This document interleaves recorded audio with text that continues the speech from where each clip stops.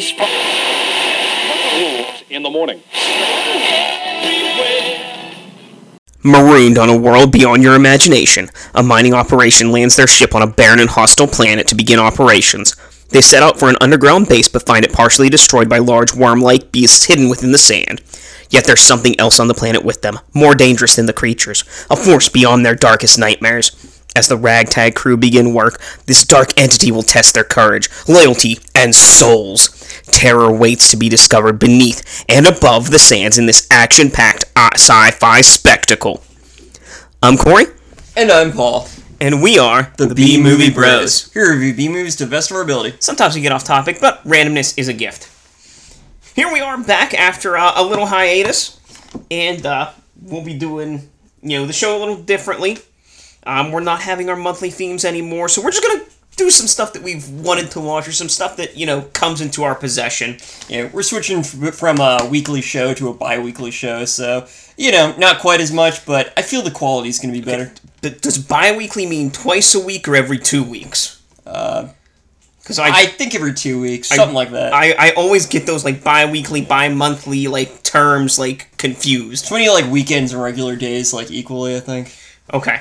So every 2 weeks we'll have a show, and we're starting with the newest Mark Polonia film that we got our hands on, which is Dune World, from this year. It says 2020 on the back, but was just arrived in the mail a couple weeks ago for me.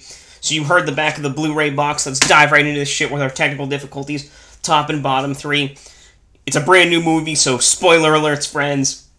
Let's start with the top, Paul. Take it away. Alright, so, number 3, there's a fair amount of dialogue that I really enjoyed. I thought overall it was pretty well written, and I definitely got a few laughs out of some of the more clever jokes.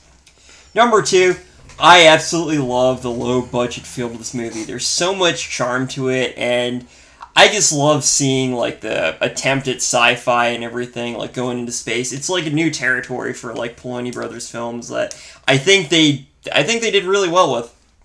And number 1, so there's a very ambiguous ending where you're not really sure what happened, and it wasn't super unique. I've seen that in other sci-fi stuff with, the holodeck and Star Trek. I'm not going to get too much into it, but I thought it was unique. I kind of liked it, and I liked the fact that I liked the way they did it, and, it left you with something to think about. For me, number 3. I enjoyed the mix of sci-fi and horror that was done here. I mean, when I first read the back of the box, I was like, ugh, they're mixing sci-fi and horror. Ugh, it's gonna fucking suck. But they actually did a decent job of meshing the genres without overdoing it on, one spectrum or the other. Or outdoing one or the other. Number 2. I enjoy the setting of the film. The way they portrayed the desert, planet, the mining facility, using their resources for an ultra-low-budget film. It just was a fun atmosphere. And then, number 1. So this is a rarity from so many Polonia Brothers films that we've seen, and that I've had.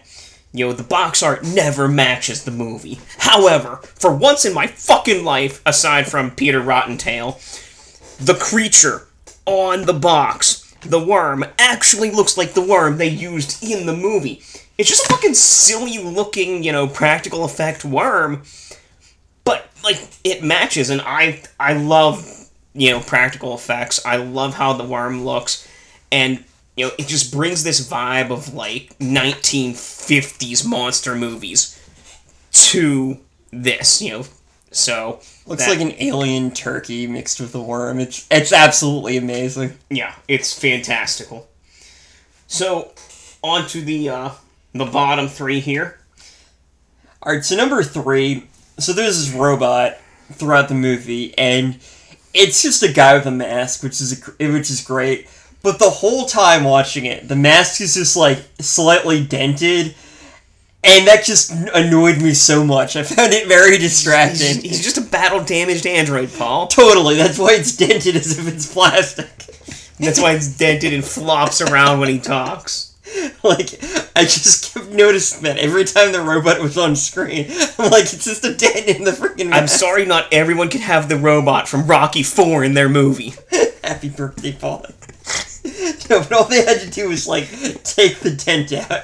It's such a minor thing, it's such a petty complaint, but I had to have something, and that was just so distracting to me. Number 2. So there were scenes where there's, like, a really critical moment where there's a killer worm turkey, like, eating a guy, and no one seems all that concerned. They're like, oh no, he's being eaten. Let's mosey our way out of here. And, like the whole time I'm thinking, if there was a killer robot, like, worm turkey thing trying to eat me, I'd be fucking running out of there. Maybe the planet's gravity was really high. Let's go with that. But then you need to explain the gravity, and they said it was pretty hospitable, and I don't know, if you, like, increase the gravity even a little bit, like, you'd kind of be crushed for the most part. It'd fuck up your lungs and everything. So there's a lot of sci-fi elements that don't fit. They're completely petty to point out, but I have to point out the fact that they're getting eaten by this alien worm turkey, and they're just like, well, let's briskly walk away. And number 1, so this is not really a complaint in the movie, but it's something I was thinking about. So you mentioned that, like, there really aren't a lot of sci-fi horror Poloni Brothers movies, but there is one, /2, a third one coming out, called Feeders. They got these little alien guys. We've reviewed, I think, both 1 and 2 on the show in the past. And so, the whole time watching this movie, I'm thinking, man, wouldn't it be great if they're actually going to the planet with the Feeders aliens? And it didn't happen, and I was a little disappointed. But it would have been amazing. So, number 1, the movie that could have been. So for me, number 3. So there are these two characters, the Oracle and this, dead wife, that keep, like, popping up randomly in the movie and taking over the screen and, like, saying things that don't make sense. And it just, like, really annoyed me. Even, like, when it explained what they were saying or why they were saying it, it was still fucking annoying. Number 2. I didn't like any of the characters. They were all very unlikable. Mostly because they had, like, no personality. And like Paul said, they'd be getting eaten by monsters and they'd be like, oh no, let's walk away. No, husbands eating. Everyone's a polygamist, or doesn't. I don't know if it counts as polygamy. There are like 2 wives and 2 husbands. Which is a really great joke, like, but she seemed to, like, not care about the one husband. She cared about the wife that was already dead and the other husband, but not, like, the first husband that was eaten. Like, you can replace a husband. I just don't tell my wife. Don't understand. And number 1, although Paul liked it, it was a twist ending, and I thought it was shitty. I don't like twist endings. I don't like when they try and go from, like, this is what we've been watching to, hey, look, ambiguity. Like, I don't know. It's not my cup of tea. Not my flavor of the month. So, you know what? Ending number 1 on my bottom. Personal preference. So, I do have to give an honorable mention. This was since this is the first movie we've reviewed in a couple months now. My baby is now, 2 months old. We thought it was, appropriate to, introduce him to a Poloni Brothers movie. Never start too early. And he's all, like, interested in the shitty CGI effects and stuff going on the screen, and he's like, like, laying on his side watching the screen. And this, like, ghost thing walks across the screen, and his little body, like, jumps to the side. His eyes got all wide. Baby's first jump scare. Thank you, Mark Polonia. That was pretty awesome. Honorable top 3. Well, it's been a while, and Paul liked the dialogue, so let's have ourselves a good old-fashioned quote war. Quote war. We'll quote this movie back and forth. You tell us who had the better quotes. I'll get us started off with, is someone messing with us down there? You sound like my grandma's. When people with poor wisdom tread with titans, they'll meet with certain disasters. This is all really sweet, but I'm trying not to die here. Isn't the brain just a wet machine? Man, I've had pocket calculators more helpful than you. I have thrown the 3 coins 6 times. Seems like a crappy way to die at a space mission. It's not human. It's alien. It's not evolution at all. What did they do to your brain? That ends this episode's edition of Quote Wars. If you have a favorite quote from this movie or anything else you'd like to say about it, please leave it in the comments below. It's time to give this film our final take. Remember, friends, our final take is a score on our shot scale. Our shot scale is a reverse scale, 1 to 10, 1 being the worst, 10 being the best. 1 being the best, 10 being the worst. How many shots do you need to get through this film? Second time's the charm. I gave it a 4 out of 10. I gave it a 3 out of 10. So, Dune World is a fun, low-budget sci-fi horror film which utilizes sets and props in the best way they could. It's campy, it's hokey, it has a modern retro vibe, almost like a modernized 1950s space exploration movie. They do take some artistic turns and enjoy using CGI at almost every moment. However, the monster is a practical effect. And you know what? Practical effects for the win. Dune World is a low-budget sci-fi horror film that contains pretty much every cliche from both genres that you can imagine. It takes place on an alien planet.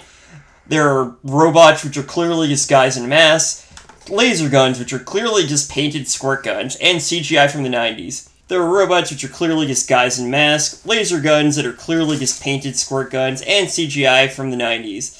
It has low budget written all over it, and damn was it fun. The plot is interesting, if not a bit convoluted, and the acting was exactly what you'd hope for a movie like this. Everything wrong with this movie is exactly what makes it amazing and fun to watch. So, whether you liked it, hated it, or just want to have a little bit of fun, we always have ways to drink away this flick. Drink away this flick. So come on and grab your drink. Let's drink away this flick. Bum, bum, bum, bum. We'll give some drinking games for this film, but remember, friends, drink responsibly. Number 1. Every time a CGI effect that hasn't been used yet is used, take a drink. Number 2. Every time someone's rank or job is mentioned, take a drink. Number 3. Whenever Raven or Oracle appears on screen, take a drink. And number 4. Anytime they point guns at something, take a drink. Every time someone is wearing a mask, take a drink. Every time someone says husband, wife, or husbands or wives, take a drink. Every time someone is killed by a giant sandworm, take a drink. And every time the robot asks if someone is asking a question, take a drink. And those are your ways to drink away this flick. If you have any other thoughts about this movie or anything else B-movie related, leave us a comment or iTunes or SoundCloud. You can also email us bmoviebros@gmail.com, like us on Facebook at facebook.com, just bmoviebros, follow us on Twitter at bmoviebros, or on personal Twitter at bmoviepaul. You can check out all of the content including reviews, interviews, and chats from our website bmoviebros.com, where we have new series each week. If you want to help support the show, consider donating to our PayPal or Patreon accounts. Links right below. Nailed it! After months of hiatus, I still fucking nailed it. Well, next time we get together, we're going to be taking a look at the film Battlefield Baseball, because I've been wanting to watch it for a long time, and I found a copy of it at the flea market for $1. And the description sounds amazing. The description that I told Paul, because the box is all in Japanese, and I think they're English subtitles. Will we be able to understand the movie, or will we just have to fucking wing it? Find out next time. Until then, friends, be brave, be alive, and be back for more. Jag lovar ni.